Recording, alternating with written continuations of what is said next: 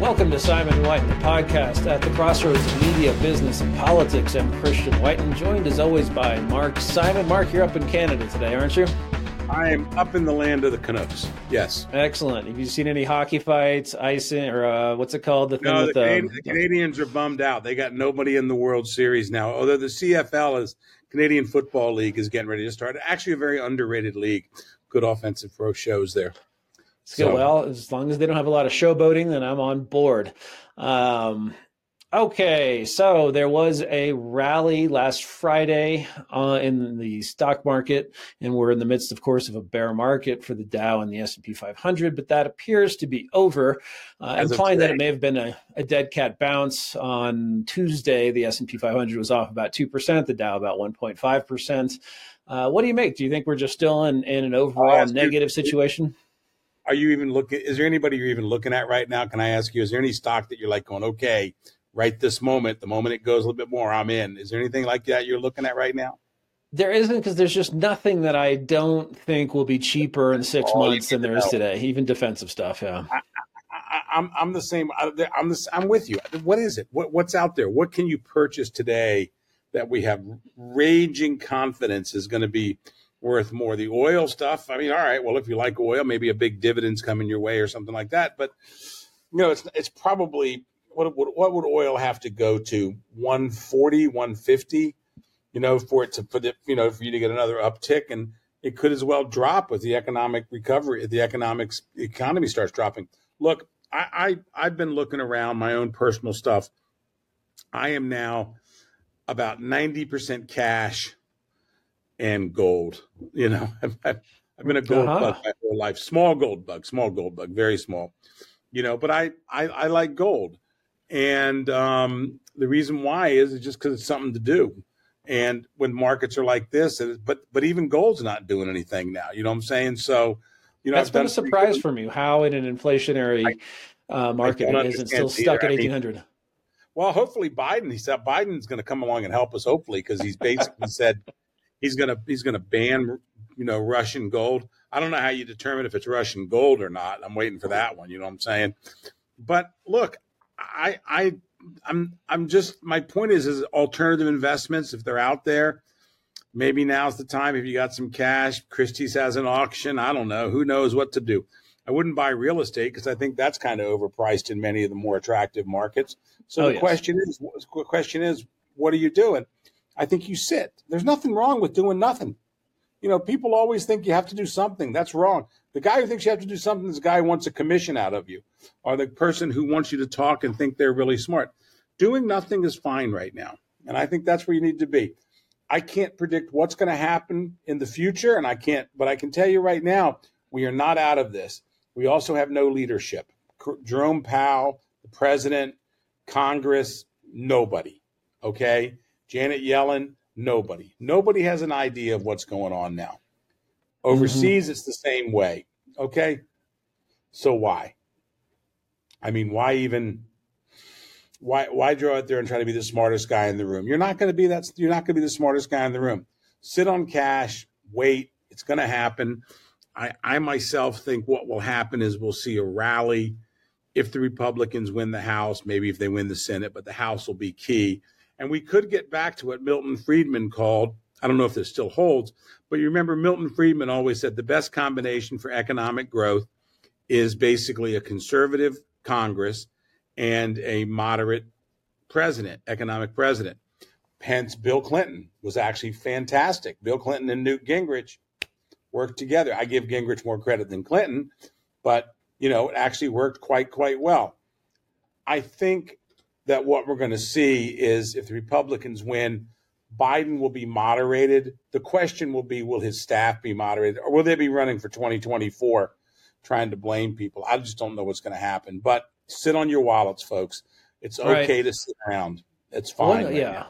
Two or three things on that. Yeah, I think you're absolutely right. There's this. In fact, I was once asked, a CEO of big companies, well, you can't, you know, especially in an inflationary environment, if you're losing 8% a year on cash, you have to be in something. I'm like, yeah, unless that something is going to decline in value, in which case nothing would have been better. Two other things. Oil, yes. I have two companies I work large companies, and I tell my CFOs, I mean, they report to me. I tell them, you don't be clever. Don't try to be clever. Don't make matters worse. Okay. I'm paying out in Canadian dollars one place. I'm paying out in Taiwan and US dollars in another place. We do not need to be clever people. We need to hold the rope. I would even tell people, if you're in the market now and you haven't sold, just sit. Unless you really hate the company you're invested in. You know what I'm saying? Just sit. Right. But no, you could always hedge, of course. You can do it. And if you're smart enough to do it, you're okay. But not everybody is, Kristen. It's one of the things, I hear people say, I'm shorting this and I'm shorting that and I'm doing this. Most people, imagine if you go to one of the big banks, Morgan Stanley or Goldman, there's whole rooms full of people making these decisions. You know what I'm saying? There's the Japanese yen team. There's the Euro team. There's the short tech guys. So you're supposed to sit in front of your little TD Waterhouse screen and be smarter than them? I don't think so. I think that's what they call it. No, I don't think you would. If you're afraid the market can go down, you can buy an ETF that would just short the S&P 500, at least on a daily basis. There can be a divergence between daily returns and longer term ones. But I will be the greatest thing for CNBC ratings in history. I will be the greatest thing. I will get on in the morning and I will say, don't buy anything, just sit. And then I will do 6 hours of Family Guy. Okay. Then in the afternoon when the market closes, I will say, I'm glad you didn't buy anything again, more Family Guy. So we'll just show Family Guy on CNBC all day long and we'll kick ass in the ratings. It's amazing that, that would do a lot better. People would make more money too. That's the one thing everyone agrees on, the Bulls and the Bears, is to certainly limit your churn and limit the number of equities you hold. If you hold too many, you just get market risk. And, why not just buy an S&P 500 fund that charges almost nothing? But you have people like Kramer on CNBC, and every day it's sort of, buy this, not that, buy this, not that. It's pump and dump. Yeah, look, it's I've dealt with the bookers. You've dealt with the bookers going on shows. I've been on CNBC, Fox, other channels, excuse me. And look, people have got to say something. I'm content to say nothing, which I've been saying nothing now for 7 minutes. So it's pretty good. Well, on the way to continuing to say nothing, just to close out, 2 thoughts on oil. That would be a defensive play, energy shares, but I'm just convinced that the Democrats are going to bring down the price of oil the only way they know how, which is to cause a recession. And that, I think, is, first of all, why the Saudis and the Emiratis, people who have spare capacity, are not pumping more. It's not just that they hate Joe Biden because he intentionally made enemies out of them. It's because they're worried that in the blink of an eye, as in 2008, oil can go from north of $100 a barrel down to 80, 70, 60, who knows? There's very inelastic demand, which means that small things can move the price up, but small things can move the price down. And you don't need a great recession to bring oil back down to $60 a barrel. Actually, just a recession in Europe and the United States, which is not only possible, but I would say probable, might actually have that effect. And the other thing is, sorry, go ahead, Mark. No, you're done. Go ahead. I was just going to say the other thing is everyone sort of is, the Bulls are hoping that Jerome Powell isn't serious about all the tightening he has laid out for the Federal Reserve. They think he's not serious about reducing the Fed's balance sheet, about letting some of these government bonds and mortgages that they bought in the last 2 years run off their balance sheet, shrink the money supply, continue raising rates. But if you're Powell, you have a decision tree. Either you can go soft on inflation, and then what's the story about you? You came in, you presided over the Trump boom, but then you printed way too much money in 2020 in the crisis and caused inflation and then stagflation.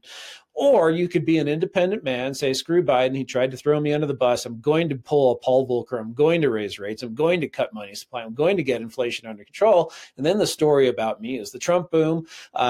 We had too much money printing during the pandemic, but we got that under control. It caused a recession, but that's the way it goes. I don't see why he doesn't do number 2 for the sake of history, because, he's in a second term. He can't get a third term.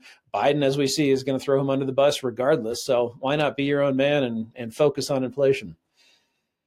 Doesn't have it in him. Just too much Yeah, time at the country club. way too much time.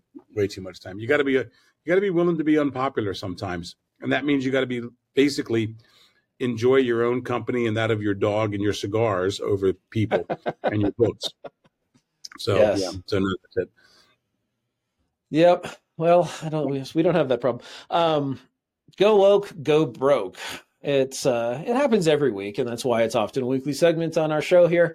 But you have two landmark Supreme Court decisions. One reaffirming the right to keep and bear arms. We used to joke in RKBA circles, as they're called, that you're going to have to pass a new amendment saying the right to keep and bear arms shall not be infringed. And this time we really mean it. But finally, the court has gotten to a point where it is recognizing this, and states that make it virtually impossible to get a concealed weapons permit, like New York and California. It goes county by county in California, but the populous counties, it's virtually impossible. Even ones you think would be reasonable, like Orange County or San Diego, that's going out the window. It'll take years for it to sort of percolate all the way through the system.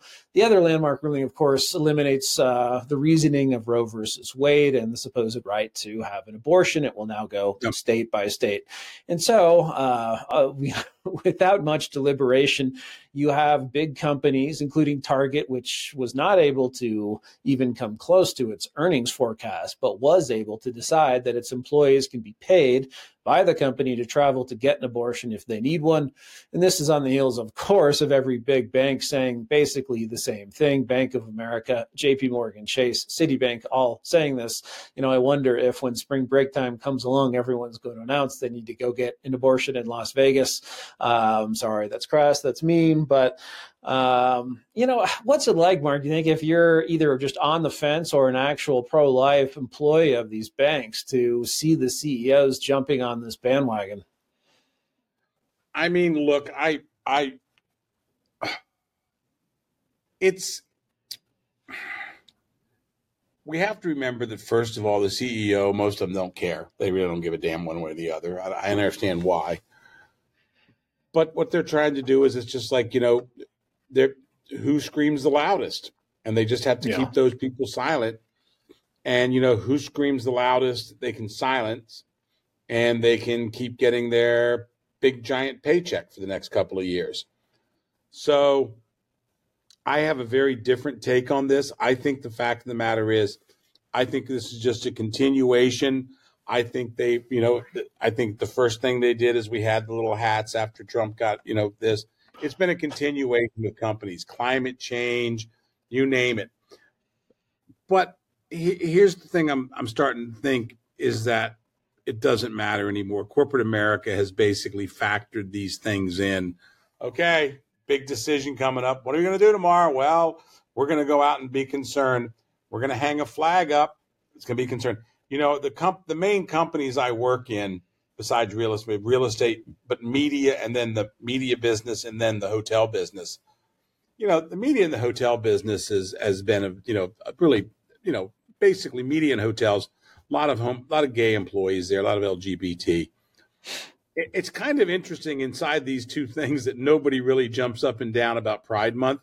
In fact, I had a friend tell me the other day, she goes, "Oh my God, if I have to go to one," she's a lesbian, gay. "If I have to go to one more Pride event to be the senior executive to represent," she goes, "a week would have been fine." She said, "But when you're in she said when you're in week 3, you know what I'm saying, of this marathon of events, you know what I'm saying?" She said, "I just want them," she had a great line. She goes, "I just want them to put a little thing in front of my office and people can walk by me like I'm in the zoo or something like that." Because you have all these well-meaning people, and just leave them alone. I mean, if you want to celebrate it, celebrate it. If you want to put up the flag, put up the flag. I don't care what people do. And the vast majority of my LGBT employees could care less either. We have in one of our companies, we have somebody transitioning. What kind of support can we offer you? How can we help you? Yeah, we're creating gender neutral bathrooms. Good. Everybody's happy. You know what I'm saying? Get on with the job. You're good at what you do. We don't care other than that. Enjoy your personal life. And I think that's the way you have to do it. I don't think that you have to say, we're going to be a supportive environment where everything. No, where were you work? Where were you make money? Where were you hopefully pay for the things in your life that's going to advance your happiness? But it's not my job, and I don't look at it as something that I should do to interfere in somebody's life. And I think the problem is that we've got an entire in more major corporations, we've got entire divisions of people who think it's their job to get involved in other people's lives in the company. We have to intervene. We have to do this and that. Yes. I'm sorry, I don't see it. But after the business point, let me tell you the main economic thing that's going to happen here. And I think this is going to, I think Roe Wade and the Dobbs decision, what's Dobbs, the guns decision. Yes. I think those two things are going to change the way we have migration of people in this country. You made a really good point when you point out how these companies say, if you're in Alabama, we're going to let you go to, New York to have an abortion. We'll fly you up there. There's going to be more and more people maybe who say, well, I don't want to live in Alabama because of this. And we see it all the time. And it's going to happen in retirement. Maybe somebody who's from New York, I don't care about that coast anymore. I can't live down there with those people in Florida. I've seen it. I can't live with those people in Tennessee who are pro-life. I think we're going to start seeing people basically pick where they want to be. I'm a blue person. I'm a red person. Here's the problem for the blue people. The red people are far more productive. And it's going to be the same thing with guns. Right. The red people are just more productive. I mean, the fact of the matter is you go out. It's like characters sometimes of the people of the hardcore blue movement. They work for the government. They work for an NGO. They work in some position. I work for Morgan Stanley. Yeah, you're the HR department, okay? They work in some division of media that has nothing to do with the money of the company. It is literally, and I say this, and I'll be challenged on it, and I think I'll win every single challenge. Go to these places where these people are and see what they're. I just always love when they have these big financial things on, like, diversity or woke type subjects, and they say, they're having it down at the center. You walk around, if you collected every name card in the place, you wouldn't find 5 people who have P&L responsibility. You know what I'm saying? They're just not there. It's all the fluff of the a company. rainmakers aren't the ones pushing the envelope on this stuff. They don't give a shit. And I think what's going to happen is we're going to start to see, I really believe this. Look, at the gun law is going to be huge, because basically if you're in New Jersey now, they've now given you the rights. Like in Canada, for example, when you go to get your gun permit, you have to list all your former conjugal partners for that year. Okay. What they're doing is they're actually going out to look for people to disqualify you. Mm-hmm. That's what they're looking for. So, if you shacked up with somebody for a month, basically this person's going to get a phone call. Hi, do you think Mark Simon, I'm not shacking up with anybody. My wife, she watches this, don't worry. Hey, Mark Simon, do you think Mark Simon's crazy? Well, of course she thinks I'm crazy, because basically she loved me. We were together. Then I walked out on her and went with somebody else. Do you think he should have a gun? Well, of course not. He shouldn't have it. These red flag laws are going to be a nightmare. And you know what's going to happen? That's a basic tenet of personal freedom. And people are just going to say, you know what? Why should I just stay here in New Jersey and New York anymore? Everything else stinks. And now I went hunting the other day. This actually happened in New Jersey to a guy who lives close to me. True story. He went hunting. He was loading his guns into his car, okay, to go hunting. Everybody in the neighborhood knows he hunts, okay? He's a bow hunter. So he's loading them in the cases into his car.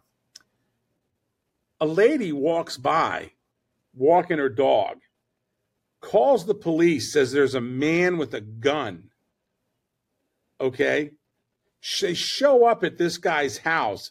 Sir, can you please step out? He's humiliated in front of his neighbors. Okay, that's the future of it. That's the future. Mm-hmm. Where are you going hunting? What are you doing? I'm going hunting here. What are you going to do with your guns? Can we see all your guns? Now, the bad news for the cops is this guy is he's a lawyer. You know what I'm saying?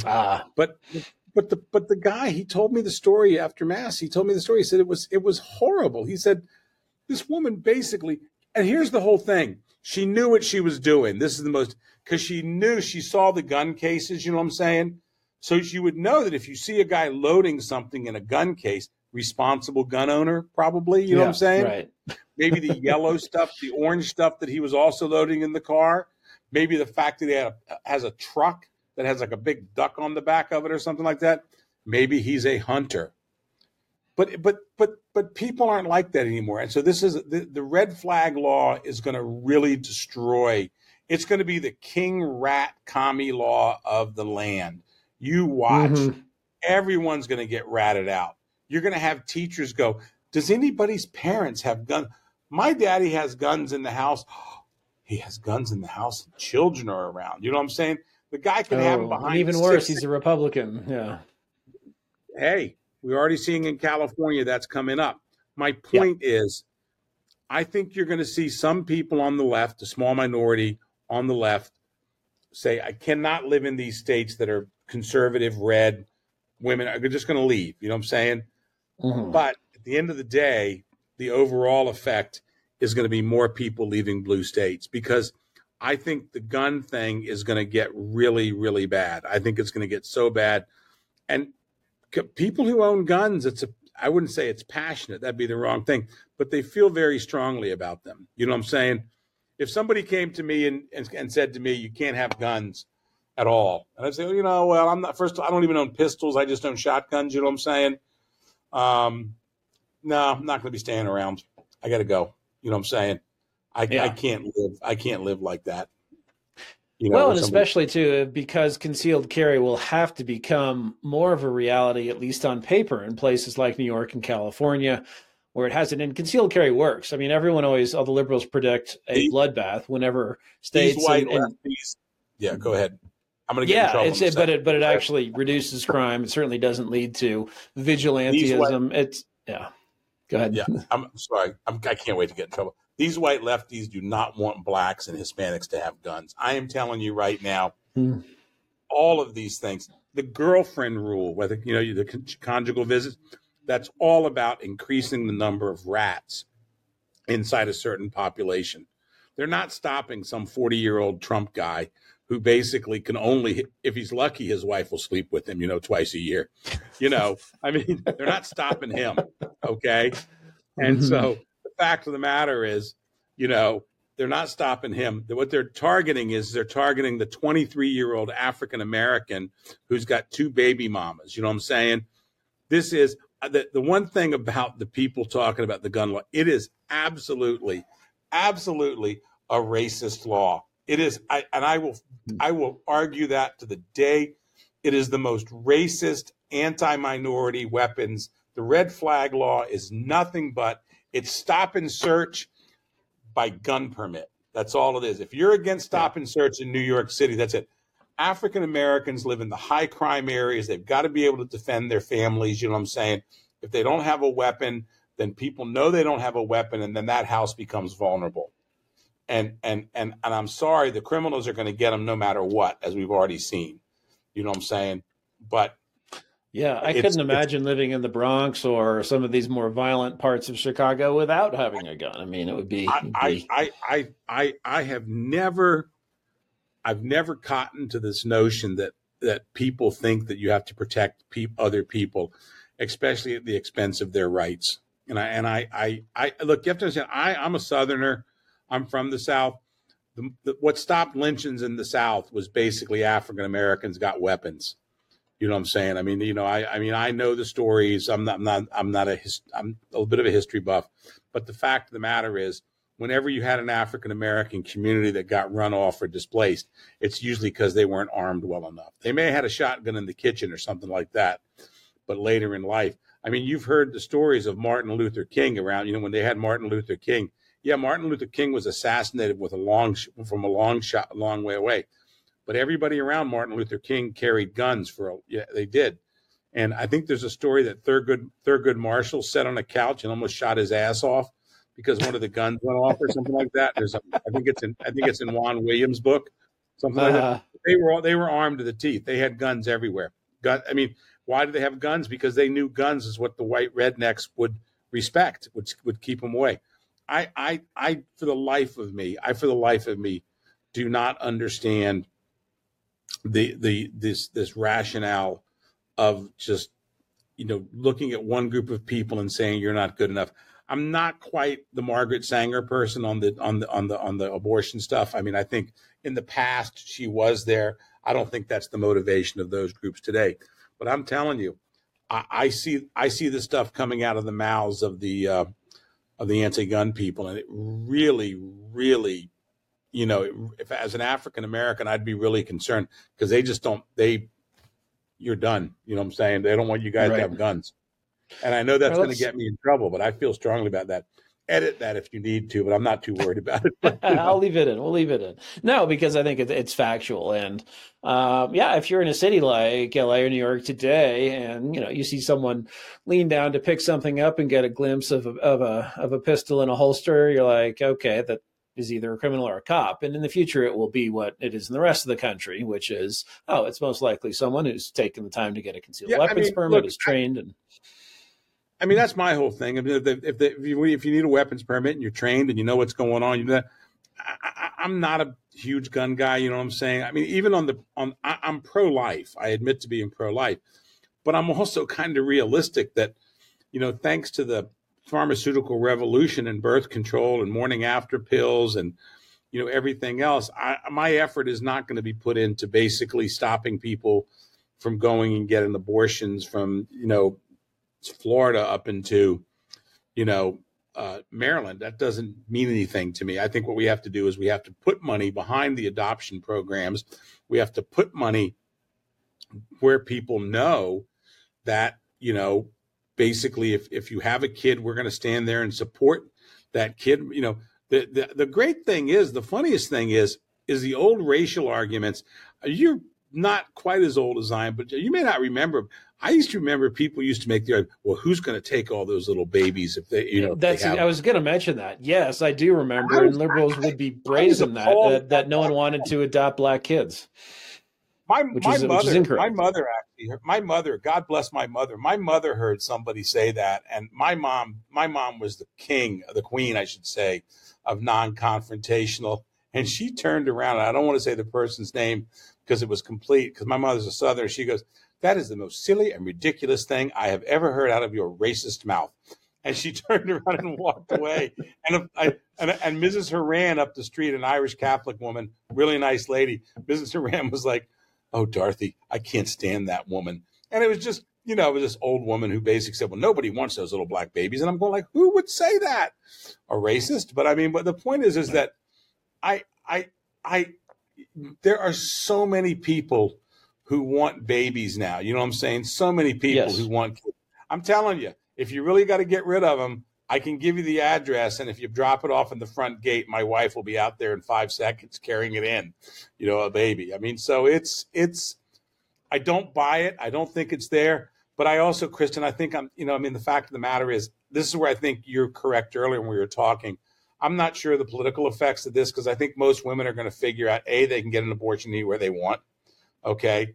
And B, the real thing is going to be is that with birth control, the morning after pill and everything else, the demand's just not there the way it used to be. Right. Right. And it's sort of it's kind of sad on that, but it's the one thing I will tell you about this. I now have a new, after watching this, I've always had it. I am now firm in my philosophy. I listen to no one who cannot write articles. Like, you write really good articles, other people write them. But if I see somebody on TV and the extent of their ability is basically a tweet and then running their mouth, I'm not interested in talking to them on either side. Because some of the dumbest things, I've actually haven't been able to watch TV lately, because of some of this stuff. By the way, also, I guess the vaunted CNN move to the middle is over. Yes. Much for that. Yeah. Oh my God. Well, MSNBC replaced Rachel Maddow with a low ratings person whose name I can't even remember. And yeah, CNN just melting down over these two decisions. I met Rachel Maddow a number of times, and she figured out pretty much quickly I wasn't on her side of the fence. But she was always, always very nice, very polite. You know what I'm saying?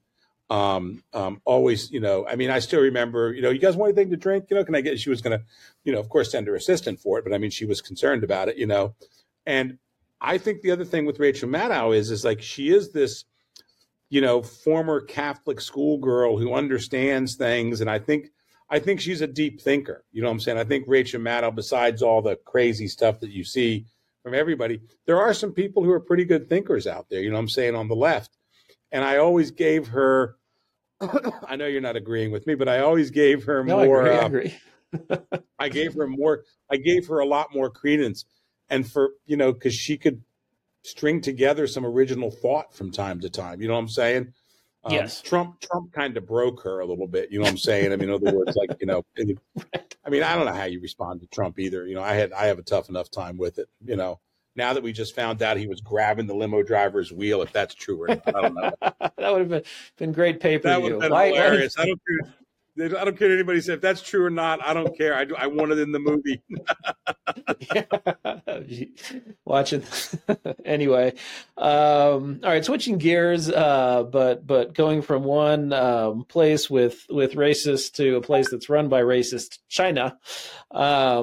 There's a poll out. It's in Nikkei. I forget who conducted the poll, but it shows that among Australians, 70% of people in Australia are supportive of the previous government's decision to build nuclear submarines. And this is part of it's called AUKUS, AUKUS agreement between us, the Brits, the Aussies, and basically it was a decision, instead of buying some French diesel electric submarines, which are overpriced, over budget, late, and really only good for patrolling the area. And French, yeah, there's that problem. French. When you hear war weapons, the last thing you want to hear is Italian or French. Here, would you like this Italian? Here's an Italian machine gun and a French grenade. You're dead. That's right.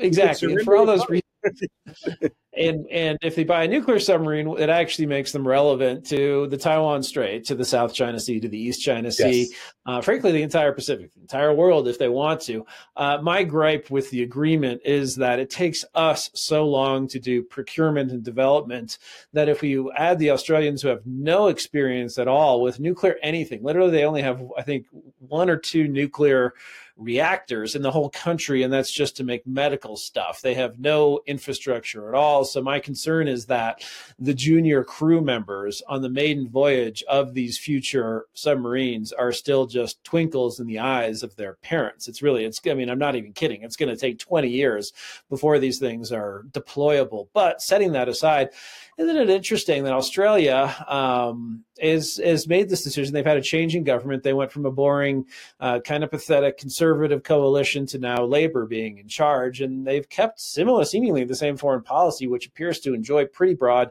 support. And this is nice because Australia is kind of far from China. They're in the Pacific, the Indo-Pacific, but they could also pull a New Zealand and say, well, we have all these countries between us and we have the US to protect us. So maybe we'll just kind of sit back and raise sheep. That's New Zealand. What do you think is driving this in Australia? China. One of the things is Bill Brittles from ABC had something come out the other day. That's Australian Broadcasting Corporation, by the way, not ABC America. And it was pretty good. He basically did sum up. The simple fact of the matter is the Australians have been listening to the Chinese, and they now believe them, and they're looking at all these things. And the other day the Australians had a surveillance plane flying up, and the damn Chinese fighter jumped in front of it, and he let off flares, which the flares were ingested into their engines, and it could have brought them down. The point being is, one of the things is, and I'm not an expert on the Aussies other than drinking with a few of them and having many friends. One of the things is the Australians are very aware that they are part of the West. They very much are there. they are not an outpost of the West. They are part of the West. The Kiwis have a different view. These others view. But the Australians see themselves as part of the West. They see them as part of that. Probably no two countries punch more above their weight, or at least Canada used to. Still can if they want to. Is Australia and Canada. They just punch above their weight. God bless them. You know what I'm saying? They're always there. They're always trying to show up. But I think the fact of the matter is, look, Australia wants to trade with the world. The Solomon Islands thing is a huge, huge deal. It's hard for people to understand, but like if my hand or if my fat head is Australia, this is the Solomon Islands right up here. You know what I'm saying? Right up here. And everything around here is land. For them to get out, they've got to go by that. And the fact that the Chinese are up there is not appealing to them. And it's an incredibly aggressive move by the Chinese. Look, Australia is basically now understanding that they have a number of things going on in their country. All of those things going on in their country are basically tied into their relationship with the West and their problems with China. Nothing else. It's their exports, their imports, it's their quality of life in terms of salaries and immigration. So they're a country that's really having to deal with these things. And I think overall, look, the Chinese are incredibly aggressive. They're incredibly nasty. But there's a lot of people out there who are documenting this in Australia. You know, just the other day, they had like the new officers sworn in of the China Fujian, the Australian Fujian Chamber of Commerce, United Front Organization. So imagine if you're an Australian guy, you're looking down the street, you know, that'd be like 1937. All of a sudden, you know, the Brooklyn German American Friendship, the Brooklyn German Friendship Society or something like that in 1939. So the Australians are there. They're standing up. They're pushing up. They're a big country. They need access to the global markets for everything from grain to wine to seafood. You know what I'm saying? They have some decent technology companies that are moving a few things out. Not a lot, admittedly, but they try. And they're connected up with the world. Mm-hmm. And I think the fact of the matter is China threatens that. How often did Australians, they must have turned up in Hong Kong a whole lot when you were there, but were they the typical expats just there to make money and depart? And has that changed? Have they sort of followed the exodus? The newer ones, yes. The newer ones, yes. But the Australians are always, I mean, expats by nature, you know, everybody doesn't really understand. The expats of Hong Kong were unique. I arrived in Hong Kong in 1991. So I had like 6 years of the Brits running things. So, I mean, I used to have drinks and party with, I mean, I used to go to the military parades because they liked me, you know, and I played rugby with those guys. The Australians were more part of like I said, a Western colony that was. As those people have been replaced over time, you know, the fact of the matter is like, I'll put it this way. In 2003, you saw a lot of white people out on the marches, you know what I'm saying? Because they were older expats. They were people finishing contract. They'd just been there since before 97. 2014, 15, even the peaceful marches. Expats by nature are there to make money. It's the nature of the beast. But the Australians are better than most because of Australia. But, you know, you actually, one of the things you do learn when you're abroad, you just see the Australians are kind of everywhere, usually tagging along with the Americans and the Brits. You know what I'm saying? New Zealand, I don't really get that upset with them, but I got no use for them. It's 3 million, 4 million people, whatever it is, who cares? You know, right. And, you know, and they're down there and they've made the decision not to be part of the world. But yeah, I think the Australians are very well aware of these things. I've told this story before. I caution everybody. It was told to me. It sounds plausible, but it's the old story of about maybe 7, 8 years ago. There was a big like dinner party going on, one of these diplomatic soirees down in, down in Melbourne and Sydney or something like that. And a Chinese military attaché officer told these Australian Navy and Air Force officers, don't worry, no problem, because he was talking about, you know, they were deploying stuff in the South China Sea and the islands. Don't worry, we'll give you an exemption from charging you for overflights. And I've only seen it reported once or twice, but I know somebody who was there, and he swears it was said, and he's a very credible guy, and he said literally you saw like these 7 or 8 people just like stop dead, and the other diplomat with the Chinese guy quickly smoothed it over, saying, "Oh no, he's just he's just kidding. He's talking about this." But that guy wasn't kidding. In his mind, South China Sea was there. And if you're Australia, you're really going to let China? They've seen that movie before. It was called Japan, 1939. Right. Well, and you mentioned the Solomons, and of course, Guadalcanal is at the base, the southern base of the Solomons, which is very, very expensive to retake and to expel the Japanese from in a long-running battle throughout. America. Yeah, America deserves. Look, China is a huge monster. You know what I'm saying? So if you're the Australians, that's why these Kiwis are so stupid about all this. You're naturally going to be economically dependent on these guys in many ways. You know what I'm saying? There's just not going to happen.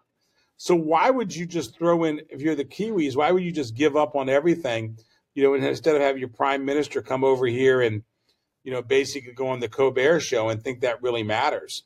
Let me tell you, the next Republican administration that comes in, I'm not even sure. I don't even think we need the Kiwis. We just don't need them. There's nothing they have.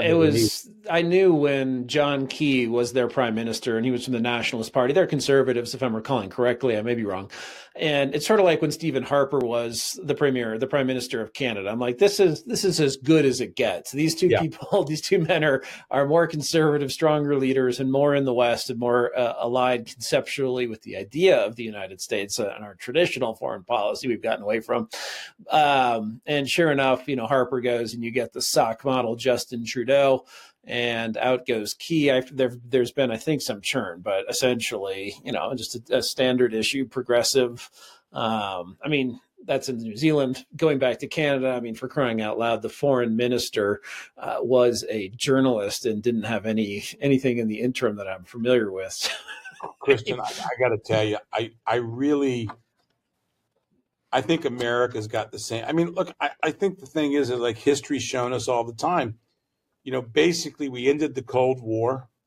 We did have a great shot against us on September 1st, September 11th. 2001.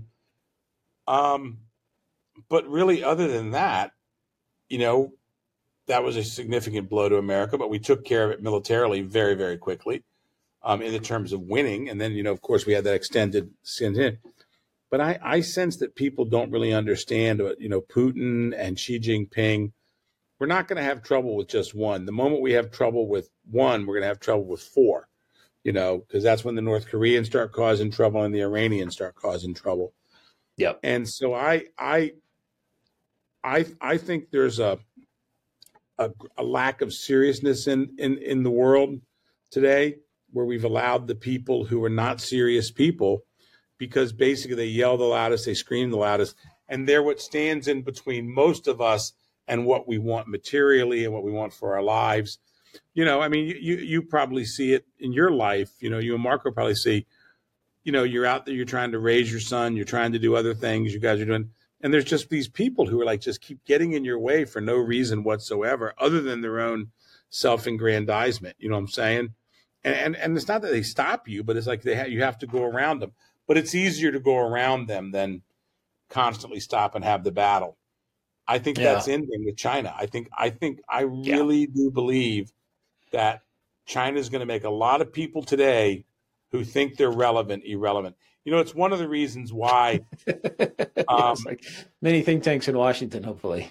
Yeah, no, but it's one of the reasons why, if you ever look at, like, I see in the Hong Kong movement, and I see in some other movements, they tried to tie up with Black Lives Matters. It was the funniest thing you've ever seen. Like, we're going to be with Black Lives Matters. The Black Lives Matters people have their own issues. They're not interested in tying up with a bunch of Hong Kong people. You know what I'm saying? They're not looking for inspiration. Some guy tweeted something out yesterday about how Hong Kong helped the Antifa and BLM movement. I'm going like, those movements do not look abroad at all. They are strictly inward-looking movements. BLM doesn't even want to talk about anything that doesn't have to do with BLM, because they're focused. They got a goal. You got to give them credit. You know what I'm saying? So my point being is that all these people who are kind of frivolous, a place like China is going to make them just go away, because I think there's a real possibility of actual violence in the Pacific. I think there really is, much more than we think. Mm-hmm. It may not even center around Taiwan. I'm not sure it centers around That's what I'm thinking. You know, everyone thought World War II for America would start in the Philippines, and it came there a day later. But no, it was Pearl Harbor, and Midway was a bit later. But you know, it was much more Central Pacific. Everyone thinks sometimes wars do sort of unfold as predicted at the beginning. Almost never over the course of the whole war. Almost never. But a few exceptions. But that's why the Solomons thing, I think, is interesting and worrisome. And, you know, so we were so focused on the South China Sea and the fake islands they built there. But if you have them turning up in Bougainville and what's going on in Papua New Guinea and you know, this sort of move to have a base on the Horn of Africa, maybe even something, you know, who knows what they have cooking with Myanmar on any given week or day. So it's an expansive, and no one in history has ever had a naval expansion like the Chinese and not eventually wanted to have an adventure with it, including the United States. Now we're in a nuclear world, so maybe it doesn't automatically happen again, but you never know. No, I think my sense of the Chinese is they're what I call untested men with, you know, basically, you know, they're just untested men and they want to be tested and they really think they're better at what they are. I don't think they're that good. That could be a good thing and a bad thing. Probably a good thing overall. They're not that good. They're not good. But the bad thing is what's going to happen when they fail. And I think there's a real good chance they fail, you know, but I'm not an optimist. I don't think they're doing all this for no reason. I think there's a lot of egos, a lot of people, and also they just don't give a shit. That's final, right? You know. Well, maybe we could use some more subs ourselves and maybe spend a fewer $40 billion gifts for Ukraine. But how much is a sub? A sub's like $3 billion, right? I think that, if you look at, you know, we're in another situation as we are with carriers where we have a new class coming online and you know, they're always most expensive at that point and the slowest in actually getting them commissioned and deployed. So, for instance, the Gerald Ford was $13 billion. She's an aircraft carrier. Her replacement I haven't looked at numbers recently, may be closer to 10. And also we'll have technology that no longer needs to be invented from scratch, like an electromagnetic catapult. But 3 billion, you know, if for that 40 billion we sent Ukraine, maybe it won't break our budget, maybe it will. But if you had spent that in the Pacific, either on F-35s, on new submarines, and it doesn't take that many. We already have some deployed at any given time. If China had 3 or 4 more of those to worry about, not knowing where they are you really going to attack Taiwan or engage in some sort of far away military expedition if those are roaming around? You're certainly less likely to. Look, I'll be honest. I don't think they don't care about Taiwan from a territorial point of view. That's always been ridiculous. They care about Taiwan for 2 reasons. First of all, to show their own people how powerful and great they are. You know, in other words, as an internal rallying point is the first one. And the second one, to show the rest of the world how powerful they are. But it doesn't mean they have to take Taiwan to do either one of them. And I'm also coming to the conclusion more and more that Taiwan is not going to be an easy take for them if the U.S. and the Japanese decide it's not going to be. So anyway, that's a lot in one day, so I'll let you go on that one. Great. All right. Well, we'll call it there. Thanks for watching Simon and White, and we'll be back again with another episode. If you like what you saw, please subscribe to us or leave us a review in Apple Podcasts, and we'll be back again soon. Thanks.